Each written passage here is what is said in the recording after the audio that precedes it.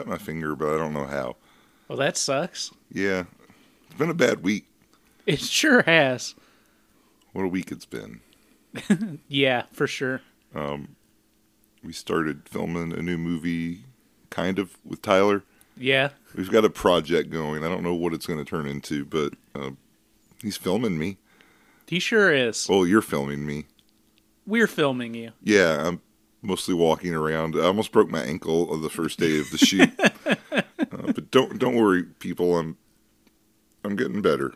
I'm back on my 2 feet again. Yeah, that's the danger of trying to make a movie and basing yourself in a brewery with infinite beer. Yeah, that is a problem. I'm going to restrain myself this week or tomorrow. I guess we'll be back down there. Yeah, I'm going to bring some non-alcoholic beverages. You should bring... So that we don't only have alcohol to drink. Yeah, and some gum. We need a couple of packs of gum to freshen our breath in case the cops come and bother us. Okay. Okay. But that said, it's been a good year. I had a song in my head, but now it's gone. Okay. No, I don't have any songs for you. Today I have a poem that I found on Twitter. Okay. I think it's a poem. The way it's written is, I don't know what else it would be, but it doesn't rhyme or have any kind of like consistent internal structure like a poem would. Right. Well, it's called a poem essay. Okay. The girl who sucked my D and took my worries away.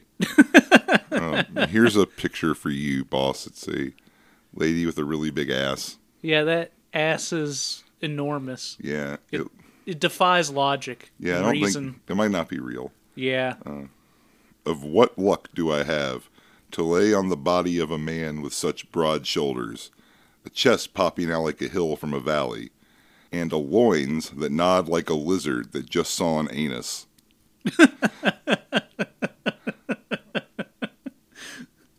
I shy away, looking to the other side, away from her stare.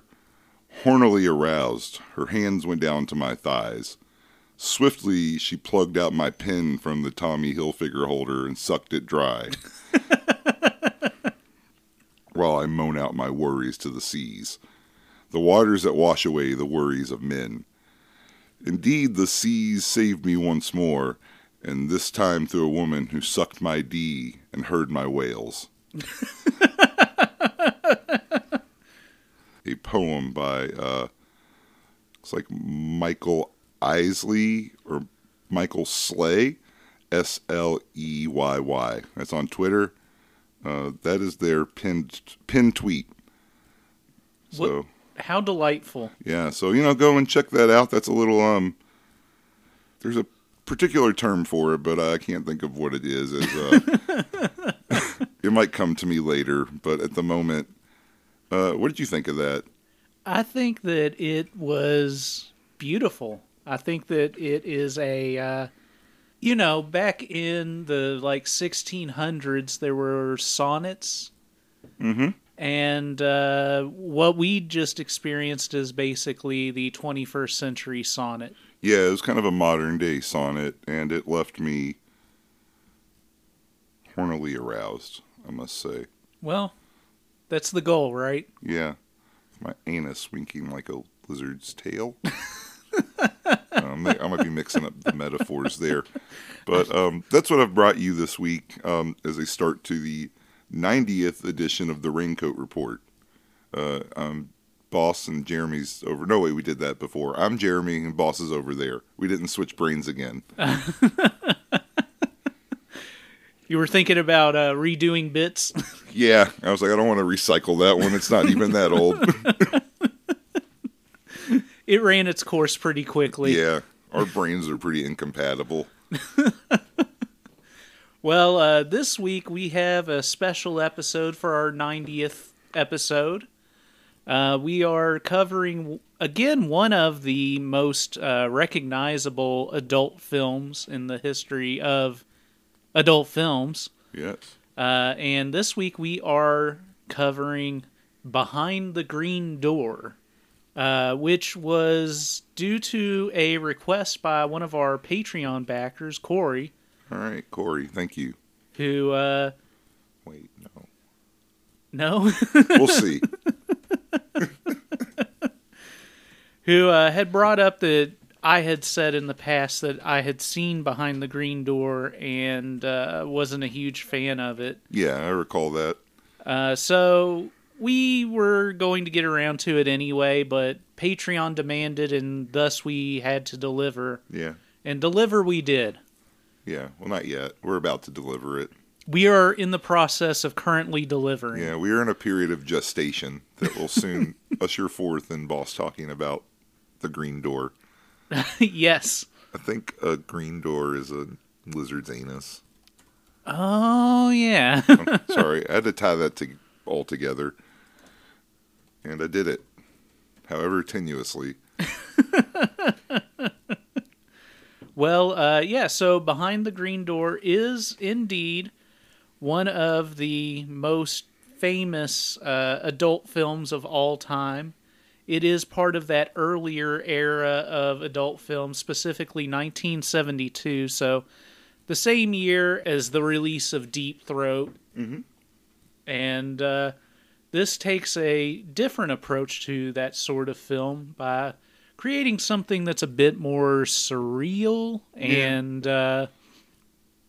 strange. Mm-hmm. It's definitely different in tone and just the overall experience. Yeah, I think the film watching experience is very different. Yeah. This film was the launching pad for Marilyn Chambers, who had an off and on again career in adult film. She was also in David Cronenberg's Rabid. Oh, great. I didn't know that. Yeah. So she's got that going for her. Her last credit on IMDb, and it looks like she passed away in 2009 at the age of 56. Okay. But on IMDb, her last credit was in Porn Dogs, The Adventures of Sadie, as the voice of Sadie. Like a cartoon? So, I don't know. This is an interesting project, just looking at it. So, Marilyn Chambers is in here, as well as Ron Jeremy and Tara Patrick and other people like Dustin Diamond. This seems odd because I don't know who the target audience for this film would be. Our Patreon subscribers, it sounds like, because this is something I think we have to watch. Perhaps. In this one, the IMDb description is Sadie, the most beautiful yellow lab in the whole wide world, lives an idyllic, pampered life in the suburbs. One day, she comes into heat and has no idea what to do with her newfound feelings and urges. When she learns that her loving owners are about to have her spayed, she runs away to the big city where her sexual adventures begin. Wow. Now, this came out in 2009. Yes. Beverly Hills Chihuahua came out in 2008. Okay. So I'm going to view this as a pornographic attempt to capitalize on a hot family film property.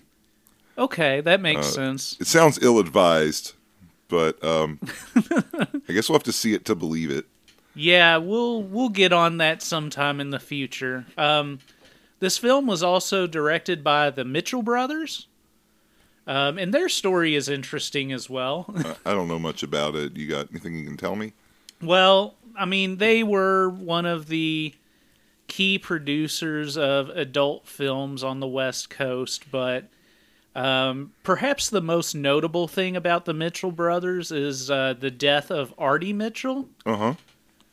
Let me just read this couple of paragraphs from Wikipedia. Yeah, just go right ahead.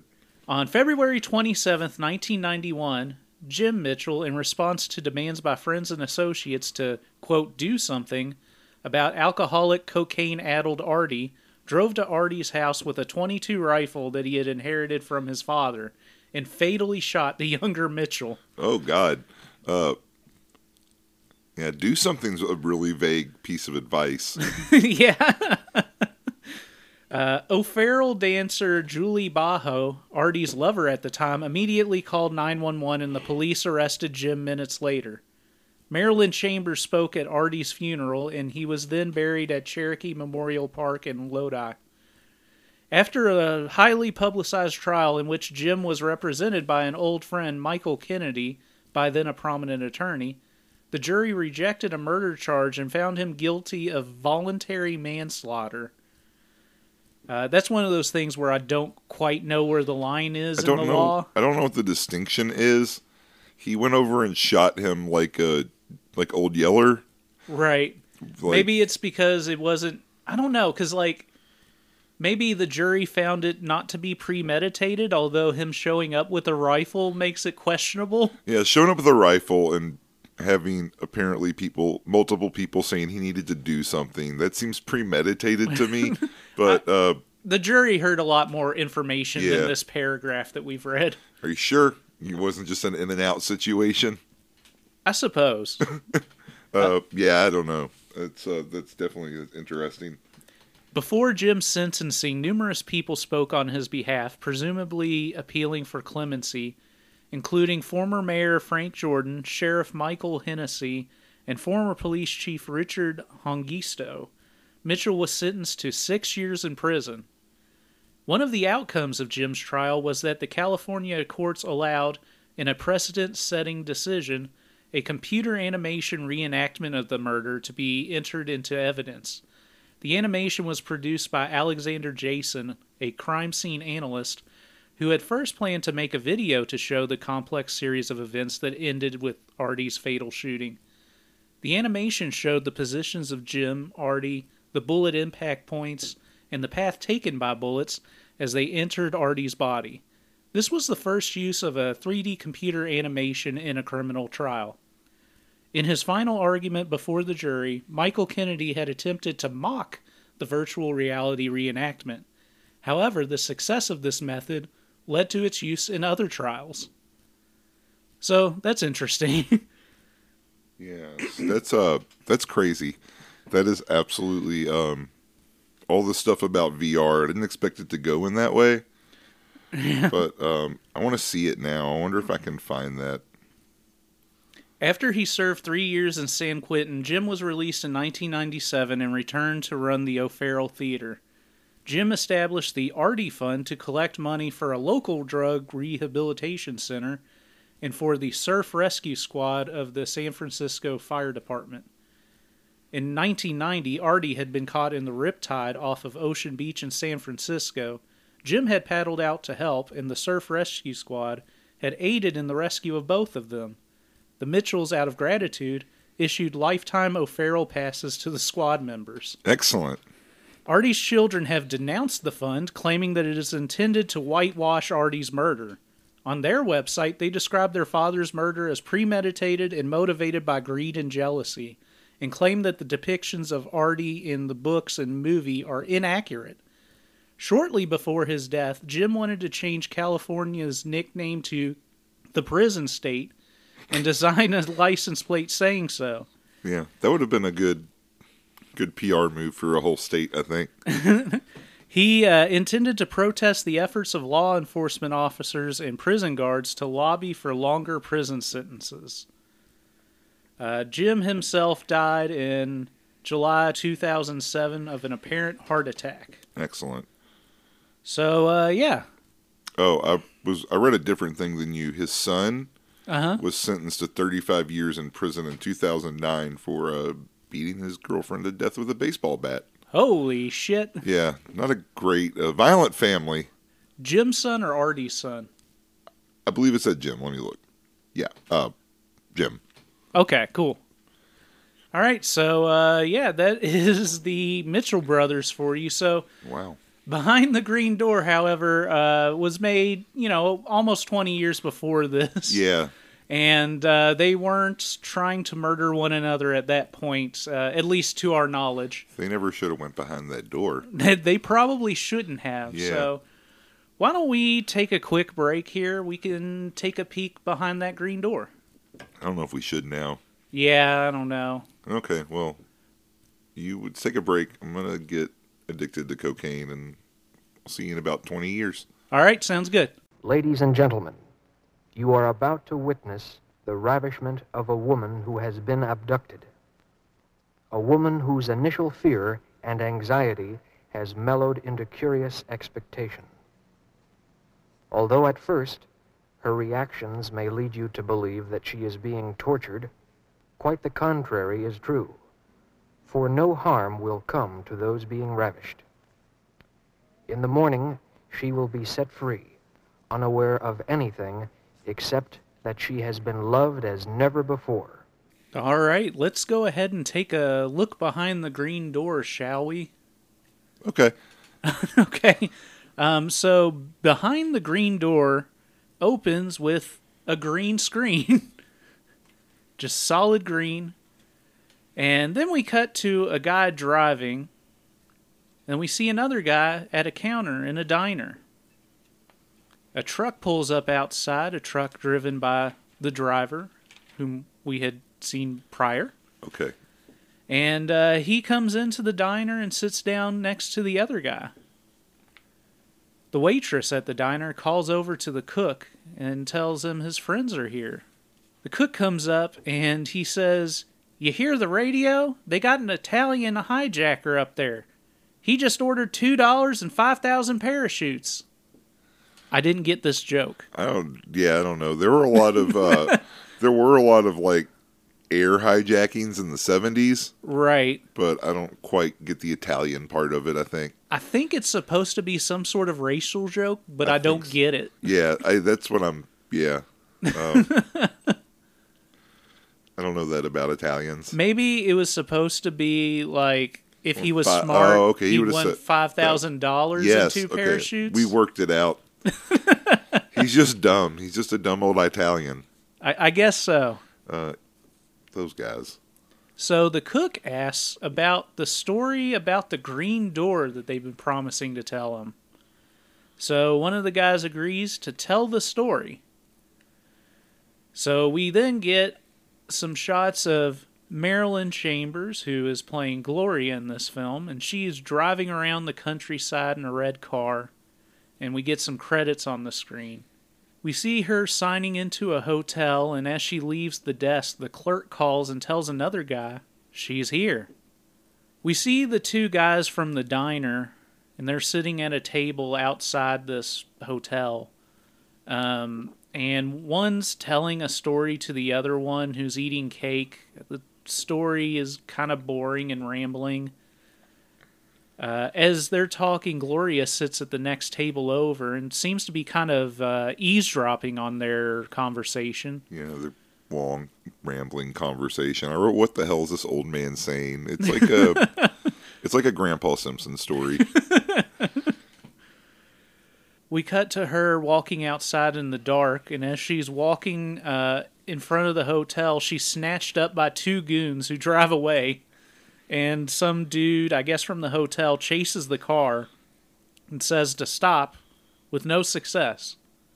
We then cut to a red-walled room with the dudes from the diner in it talking to a host who crushes a football with his hands. Yeah, I don't know why he did that.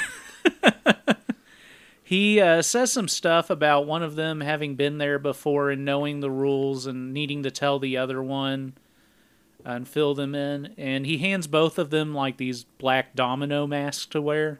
Yeah, it's an Eyes Wide Shut party. Yeah, more or less. So a woman leads them to their seats, and on stage there's a clown woman putting on a clown cap. Yeah. Or I guess she's kind of a mime woman, but she's putting on a clown cap. So yeah. I think at that point you become a clown. Yeah, once you... I don't know where the line between mime and clown begins. I guess with the horn, because the mimes are quiet. That's true. Yeah. So once you get a horn or maybe even just a big red nose, I think that's the point. Fair enough. Or your Krusty the Clown wig. So the guys are led by the stage into a seat.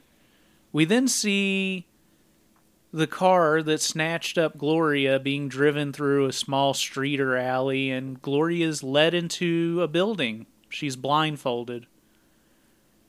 The woman inside, tells the two guys to leave her, and so they leave. And so it's Gloria and this woman in here, and they're in this weird white room. Yeah. And this is, she's like the groomer for this club. Right? She gets the girls all loosened up and accepting. She's the Ghislaine Maxwell of the situation. Yeah, that's what I wrote. That was my exact note. Yeah. But yeah, I was like, my next note was like, I was joking, but she immediately starts like massaging her, which is like something that she did. So, right? Yeah. So the woman tells Gloria not to be afraid. She's going to tell her everything that's going to happen, but she must relax. She notes that Gloria is trembling and offers to help her. She sits her down and then lays her down on a table. The woman talks about how she was in her situation long ago, and she talked about how a woman helped her prepare for the greatest experience in her life. She then walks Gloria through relaxing step by step, toe to head, in a hypnotic relaxation way. She massages Gloria's feet and legs as she talks her through her feet relaxing and her legs relaxing. She works her way up to her belly and arms, and then she pulls down Gloria's top enough to expose her breasts. She talks her through feeling sensation through her breasts and her nipples. We fade from that to the mime on stage. At this point, she's no longer wearing the clown stuff, and she's just pantomiming. Yeah, that's just mimery. As the camera pans back, we get our first glance of the green door behind the mime.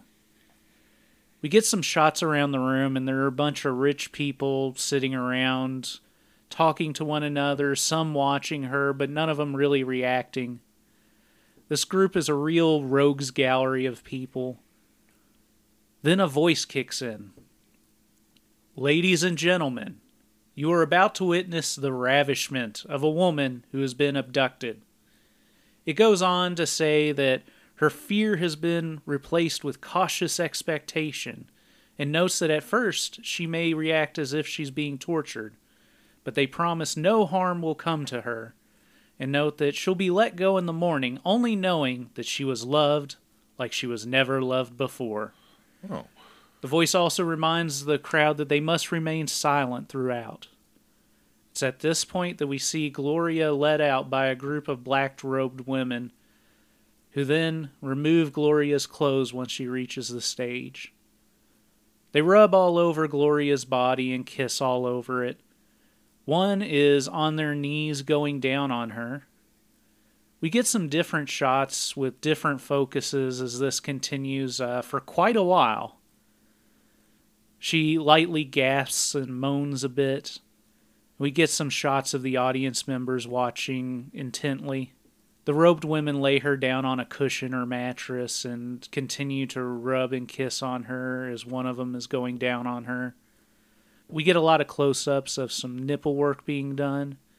At this point, there's zero music going on. We get some shots of oral that keep getting blocked by something in the foreground. I believe it's actually Gloria's leg. Yeah. One of the girls starts kissing her mouth, and then we cut to that, to some close-ups of a woman going down on her. Then, the camera cuts to the green door. Ah. Now, this movie, one of the problems I do have with this movie is that a lot of it, there's no music. Right. Which was a very, not a great choice. Yeah, I'd agree. Yeah, music always adds. Some scenes have it, but other ones just don't. Right. The one coming up, I believe, does. Yeah. So, it's at this point that the green door opens. And what was behind the green door? Why, it was Johnny Keys, the African stud. Yeah, dressed as Screamin' Jay Hawkins. So, he comes through the door, and he's wearing, like, this tooth necklace. Mm-hmm. And he's got this white face paint on his forehead and stuff. Yeah. And then he's wearing these, like, white tights that have a hole cut in them where his cock comes out. Yes. Yeah. Yeah, it's a look. It sure is a look. It would be a look that a creator in 2022 would look at and be like, maybe we shouldn't do this. Yeah. But, I don't know. Fashion. It's all fashion. I guess so. I don't understand it. So this is at least claimed to be the first feature film that includes graphic interracial sex in it. Okay. I was wondering that. Right. Just because it was so early on. I didn't think there'd probably been like anything else I could think of that we'd covered this early that would have that. But I don't think we've really even gone earlier than 72, really, have we? I We've think covered some stuff from maybe like the late 60s, or like 71, but I can't think of anything else. So I'm going to go ahead and say the people who have watched more of this stuff are right. Yeah, probably. Now, I'm sure there were like loops and stuff like that had black and white interracial sex in it. Right. But this very well might be the first time in an adult film, a feature film. Yeah. But, this is one of those things where the first step in representation is just having somebody in there. So, Yep. Even if it's definitely bumping up against some stereotypes here, at least he's here, and he gets to have his way. Yeah, he does what he wants. Yes, he does. So, some bassy music starts playing now, some kind of funky bassy music, and one of the girls holds his hand as he's strolling around the room, and he strolls in front of Gloria's open legs. He kneels down and starts to go down on her. And after a few moments, the music ends again. We see a shot of her face and torso and the back of the African stud's neck as he seemingly mounts her. We see her face in a shot that goes kind of through his armpit. We see some shots of the audience and they're starting to masturbate as the stud is pumping away at Gloria.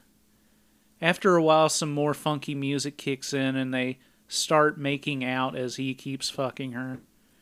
She gets real into it as the music picks up, moaning really hard and thrashing back and forth in pleasure. As the music ends, she more or less collapses, eyes closed, her head to the side. The audience continues to quietly masturbate, and the stud gets up and goes back behind the green door. The women in robes pick up the mattress that she's on and carry her away as the audience watches on. And then we see a harness lowered from the ceiling with a bunch of rings on ropes. Yeah, it looks like a Dr. Seuss sex swing. So we see Gloria get lifted by the robed women, and then we see three guys sitting on weird trapezes that are attached to these ropes. They're sitting on them as Gloria blows one of them and jacks the other two off. The audience is now undressing more to masturbate more comfortably. Gloria continues on, and we see a BJ in the audience. Yes. We see a guy below her as she's riding him while continuing to blow one guy and jack two other guys off. The audience, meanwhile, is getting more and more into this and interacting more with one another, exchanging oral. At one point, they're all kind of like, they're touching each other, but they're all still kind of fully clothed, and so they're like quite horny, but docile still. Right. But yeah, now the movement's starting to take hold throughout the audience. Right. A woman straddles the face of one of the dudes from the beginning, and another joins and makes out with the other dude from the beginning. The audience kind of finishes undressing for the most part, and the whole thing becomes a Carlos Tobalina party. Yeah. There is some music, though. There's some like acoustic guitar kind of faint strains of it in the back. Yeah. Lots of fucking and fingering. A blonde from the audience is blowing the African stud while he fingers her. There's a big lady rubbing her vagina. Yeah. Yeah, good for her. Yeah. Yeah. We see another shot of the African stud fucking a girl who is going down on another girl. We cut back over to Gloria, who's servicing four men. The guy who's fucking her from below pulls out and spurts cum as he thrusts in the air, We get some slow-mo, framey footage as some spacey music kicks in. Yes. And things get really psychedelic for a bit. Yeah, it's great. We see a guy coming on her face and in her hair in slow-mo with a big multi-spurt load. And she rubs her face on it. Yeah. And we cut and see another load that spurts on her neck and face and in her mouth. The image turns red and starts to fade out. Then we see some weird compositing of blue and red loads going into a mirrored image of her face. Yeah. And a bunch more of strangely colored psychedelic load shots, wet shots. Yes. Oh, no. Yeah, they are very wet and they're all colored. It turns into like a full-on Andy Warhol film at this point. We get these loads replayed at different speeds and different orders, and then one of the guys takes to the stage, one of the guys from the beginning, and grabs Gloria and runs out with her through the green door. Whoa. Then we cut back to the diner. I don't feel like that's proper club etiquette. I don't think so, no. The cook asks the guy, well, what happened next? And the guy who was not the one who ran off with her says that, well, he didn't see them after they went through the green door, but the other guy, Barry, says maybe he'll tell the cook another time. So we see the guys leave the diner and Barry driving away in his truck. We see some shot of roads, and it's overlaid on Barry and Gloria kissing. And Gloria starts to lick and kiss Barry's cock and starts to suck on it.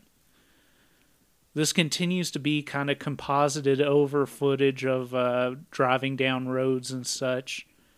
And she sucks away. Eventually, the composited shot fades away, and we then cut to Barry going down on her. This goes on for quite a while, and then we see her on top of Barry. She strokes his cock a bit and then starts to ride him. This goes on a bit more, and they switch to missionary position, and they kiss as he fucks away. The music takes on this weird country rock twang as we work our way towards the end, with him fucking her. Then we get a shot outside the truck, and it just says, end. And then we get credits with a bunch of shots from the film. So, did he just take her behind the green door and fuck her? Is that what we're supposed to take away? I think he took her through the green door and to his truck, and now she belongs to him. Oh, okay. I think he stole her from the club. That's the second time she was stolen. Yeah, it is. She's just along for the ride. She's never going to get back home. So, that's what happened behind the green door, more or less. Yes, it was. There's a lot to think about. There is a lot to think about. What we just saw. So we'll go ahead and we'll take a quick break and get our thoughts in order. I'm going to puzzle it out. And then we'll puzzle out what happened behind the green door.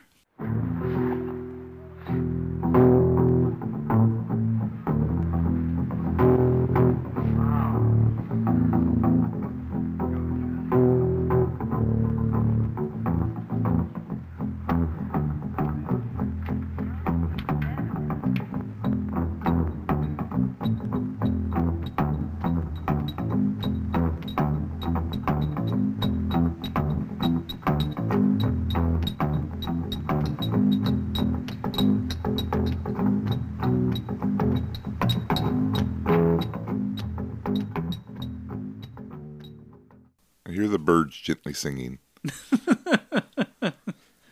there a bird in your house? Perhaps. Okay, well, we're going to wrap this episode up soon, so we'll go hunt for it. We'll do some bird hunting. Yeah. We're going to need it when the economy collapses in a couple of months, and we need to be ahead on the bird economy. And we've been talking about this for almost literal years now. Yeah. So you all should be listening. Get your birds in order. Get your ducks in a row. Oh, Don't count your chickens before they hatch, because the bird economy's coming, whether you like it or not. So either, it's fight or flight, and flight's the only way to go. Okay, I'm going to review this film, I suppose. All right. Well, I shouldn't have installed this green door in my house. Things have gotten really weird since then. Yeah. Well, the problem is you left it open and birds just fly through. Right. The door itself is sound. You're just not good at operating it. Fair enough. Fair enough. Okay. I have some mixed feelings about this film. Okay. It's got an interesting sort of oh my god, what am I trying to think of? You're trying to say it wasn't interesting. No, it's got it's got sort of like a 70s like grit to it. Right. In a way, like something not like quite as bad as like Blood-Sucking Freaks, but it does operate in that same thing where like a woman has been kidnapped and is now being exploited before an audience. Yeah, okay. It doesn't go quite that far. It lightens up pretty quick. Yeah. But there is just a little bit of that to it, which I think is neat. It's not quite a roughie, but it's like midway between. Like the way of getting her there and perhaps her potential fate. It's more of a roughie in concept than execution. Yeah, I'd say that. Which does kind of set the film off on a bit of an uneven footing because it becomes like a pretty consensual, fun time after they get her through the Ghislaine Maxwell part of the tour of the club. Right. But story-wise, it follows like in a similar thread to something like Bijou, where you're literally just in a sex club and experiencing all of the sexual delights the world can give you. Right. That one, I think, is more successful than Behind the Green Door in execution and just overall levels of enjoyment for me. Yeah. I will say I did get a little bored at one point, which isn't great because it's only like an hour and change. Right. But I think some of that had to do with the production values on this aren't quite up to even like a Deep Throat standard at the time. Yeah. Yeah, they're a little low. Like it's pretty dark a lot of the time. There's no music, which I found that to be very distracting in porn films after we've watched so many. Yeah. It's like I compare porn to horror sometimes as like sister genres in a way, and yeah. A lot of the early horror films, like some of the not Marvel, goddamn, Universal horror films, like Dracula, and I think the original Frankenstein didn't really have musical scores, and it definitely impacts how those movies hit. Okay. So I'd say a similar thing happens in pornography. Like you need the music to accentuate the fucking the same way the music can accentuate the tension, heighten the fear, and horror. Right. So this doesn't quite do that. Overall, it's not a bad film. It's another one of those things that's a classic that sort of baffles me. Right. I'm glad that we get to see a big interracial scene. Wondering if that just made so many like people mad in like 1972. Yeah. I don't know. Did you see like any controversies or anything when you were doing your Wikipedia-based research? Not specifically about that. Okay. I'm sure there was other stuff because that was also like during the like second wave of feminism when it was kind of anti-porn at the time. So I'm sure that came up more. Well, and I think that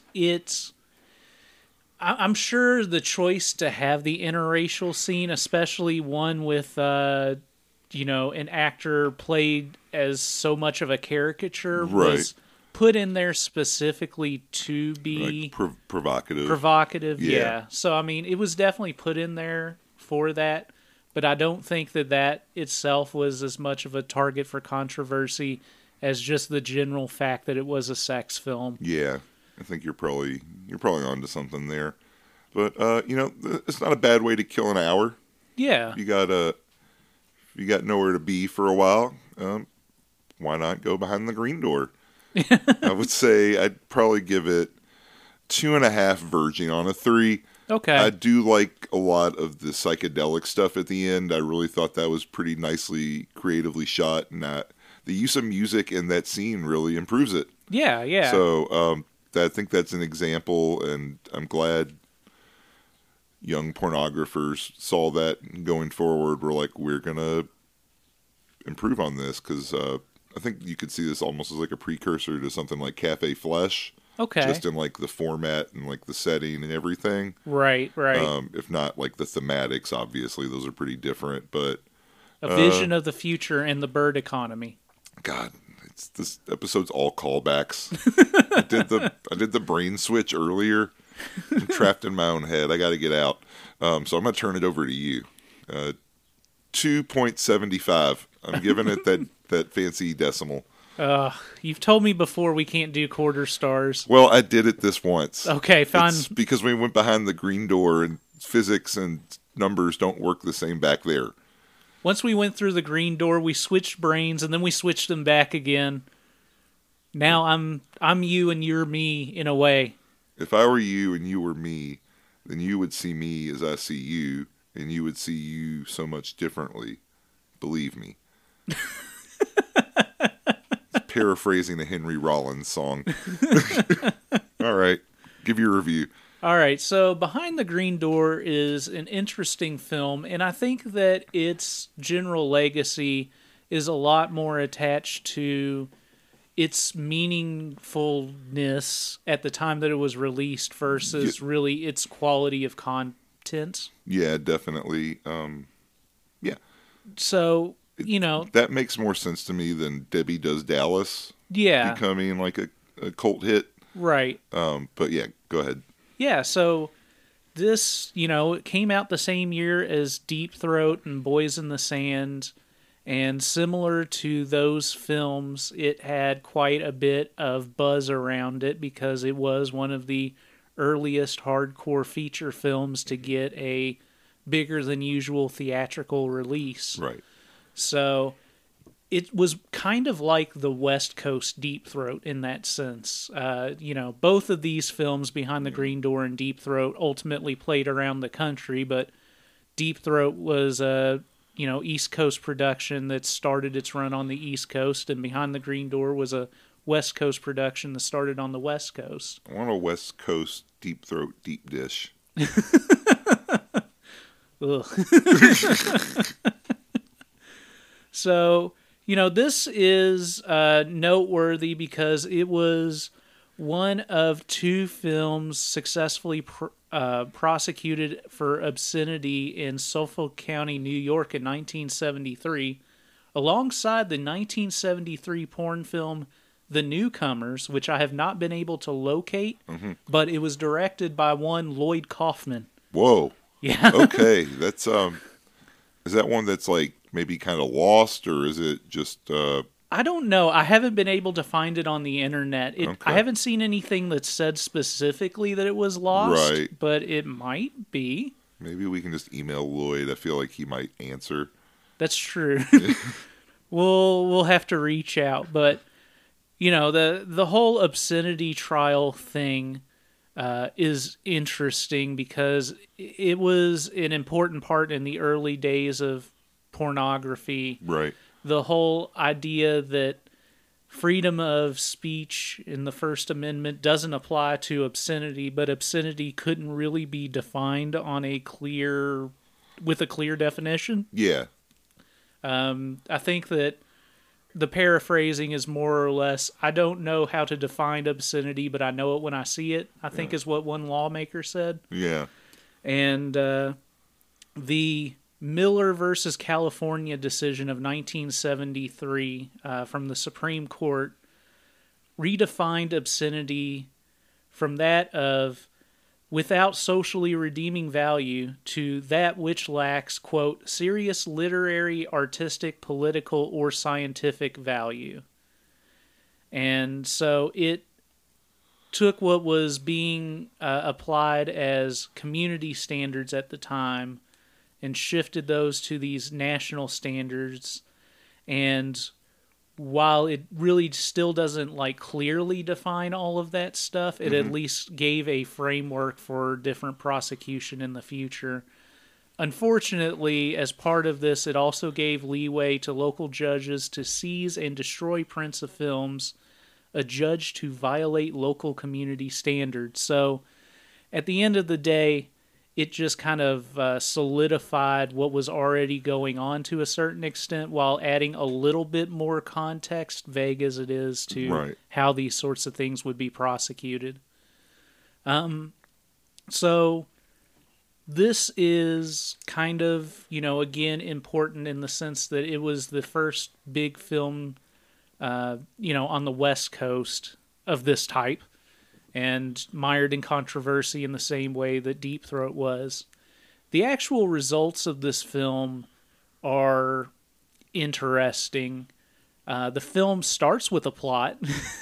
Yeah. And I mean, it technically has a plot. It's just not a plot with a defined conflict or resolution, really. Yeah. It's just a series of things that happens. Sure, yeah. Which is, I guess, a plot, but not necessarily a plot in the classic sense. Yeah, no, it's an experience. We have, of course, our truckers, or at least one trucker and some other guy, his friend, meeting the guy in the diner, and he's telling the story about the green door. And ultimately, the story about the green door is some woman was captured and groomed and sexually assaulted on stage. Oh, no. And then the trucker guy ran away with her, and now he owns her. Yeah, she lives in the back of his truck. Right? But the end of the story is not communicated to the poor cook at the diner. He gets less of the story than we got, and we barely got a story. Yeah. He's probably confused as hell.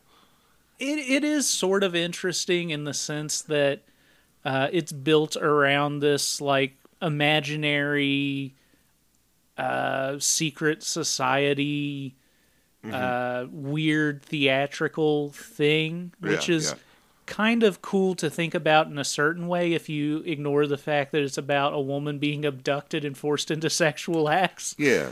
But if you get past that, the idea that you could go to a club at night and watch a bunch of sex happen and jack off in the audience, or fuck the other audience members. Yeah. It's a good club. It seems like a fun little time. It's like a fun club. I think they should have maybe different recruitment tactics. They really need to rethink their whole strategy, really. Definitely need to up their security. Yeah. But, as a film, it's got some interesting sex. I think that, to your point, more music would have a dramatic impact on how good this movie is. Like, it's a series of sex scenes at a certain point, and that kind of becomes tiring after a while, but it's especially tiring when there's no dialogue or anything else to really draw your eye except the sex itself, or draw your senses, I guess, all the available senses. That's one of the things about Jess Franco's stuff, more so his softcore stuff, but the fact that those sex scenes in those films have this kind of it has a musical quality to it. I was almost going to say it has a music video quality, but it doesn't really have the pacing or anything of a music video. But it has that interaction between visuals and audio that kind of create a real atmosphere. And this doesn't really go all the way there. But at the same time, I think we have to be a little forgiving because this is, again, when we're still trying to figure out what a hardcore feature film really is. Yes. It's certainly not the first. There were other examples to go on at this point, but it is one of the first that targeted a mainstream audience. And, even though there were adult films at the time of various types, it still really hadn't been solidified as a genre, a formula, in the same way that it would be in even just a couple years afterwards. Yeah.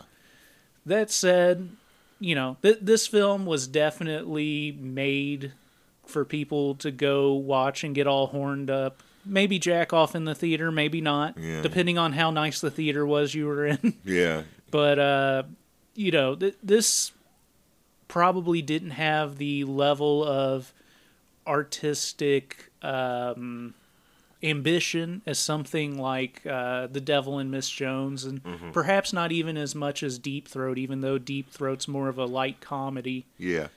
But even then, Deep Throat has humor in it, and this doesn't really have humor in it. No, there's not much humor in it. Like, there's really, like, no real dialogue or anything beyond the first, like, couple minutes and the last couple, like, scene. Right. And it's okay for something not to be humorous, but it kind of lacks something to bring this up to a certain level. Like, you can go for something a bit more artistic and surreal, and it does at moments, but it kind of it more or less does it mostly at the end. Like, the world it creates is a little surreal. This little club is kind of weird. It's a little Mos Eisley of upper class types. Yeah. They're funky little masks. And they're a collection of scum and villainy. Yeah, definitely. But it kind of fails to quite get to that level, and there had been years of psychedelic filmmaking leading up to this, so in that sense, it's not a sort of filmmaking that hadn't been done already, just not necessarily to a great extent in the adult world.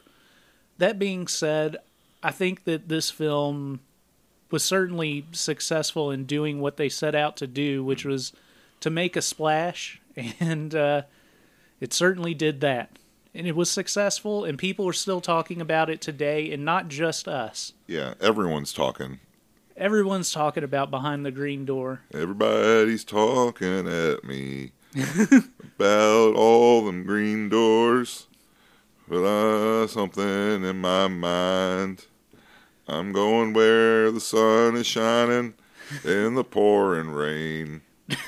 Let's get out of here, boss. All right, so I give this movie 3 stars. All right. It was kind of rounded up from 2 3/4 stars, because I've been told before that I can't give things quarter stars. I gave it 3 stars. Good. It's a hard rule. Right. So, yeah, that was what happened Behind the Green Door. So, Corey, that's what we thought about it. Yeah, this one's for you. This one's for you. And for everyone else, but mostly for you. As far as I can tell, there hasn't been a great restoration of this film. I got a DVD of it, and it's 4:3 aspect ratio and kind of VHS-y looking. I was wondering if some of it was maybe clipped off, because it seems like the camera is not always quite centered where it should be. Yeah. So I do wonder if maybe we're missing just a little bit of, like, I mean, that wouldn't make it, like, perfect, but, like, if the framing were a little bit better, that wouldn't be bad. Yeah, well, and most films at the time that this was made would have been at a 1.78 or 1.85 ratio, not a 4:3, although some films were made at that ratio in this time, but most weren't, and I'd imagine that this probably wasn't originally. Right. And there might be a better release out there than this one, but just kind of doing some Googling, I didn't see one, so...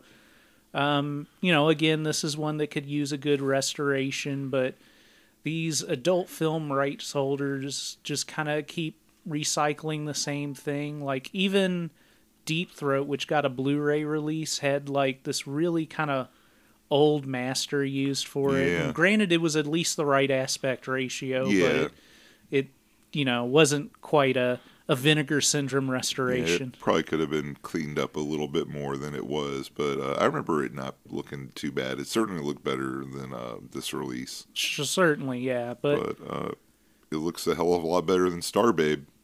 That it does. No, so I would definitely recommend people to check this out, if for nothing else than the historical value of it. It's not a bad film, but it's also one that's certainly not one of my favorites from an objective standpoint. Yeah, it didn't capture me completely, I would say. Yeah, but, we were definitely overdue to talk about it, and we did, so thanks, Corey, for bringing that up, and, we'll keep watching weird movies. Yep. So if you want to, request some movies, the easiest way to do that would be to join our Patreon at patreon.com/Raincoat Report. We have a lot of fun stuff there. We have early access to the episodes. They're available ad-free. And we have exclusive episodes that come out every other week. Our last episode was another 42nd Street dive where we talked about some films that we had recently seen outside of the adult film spectrum, but more exploitation and horror-y type stuff, for the most part at least. Yeah.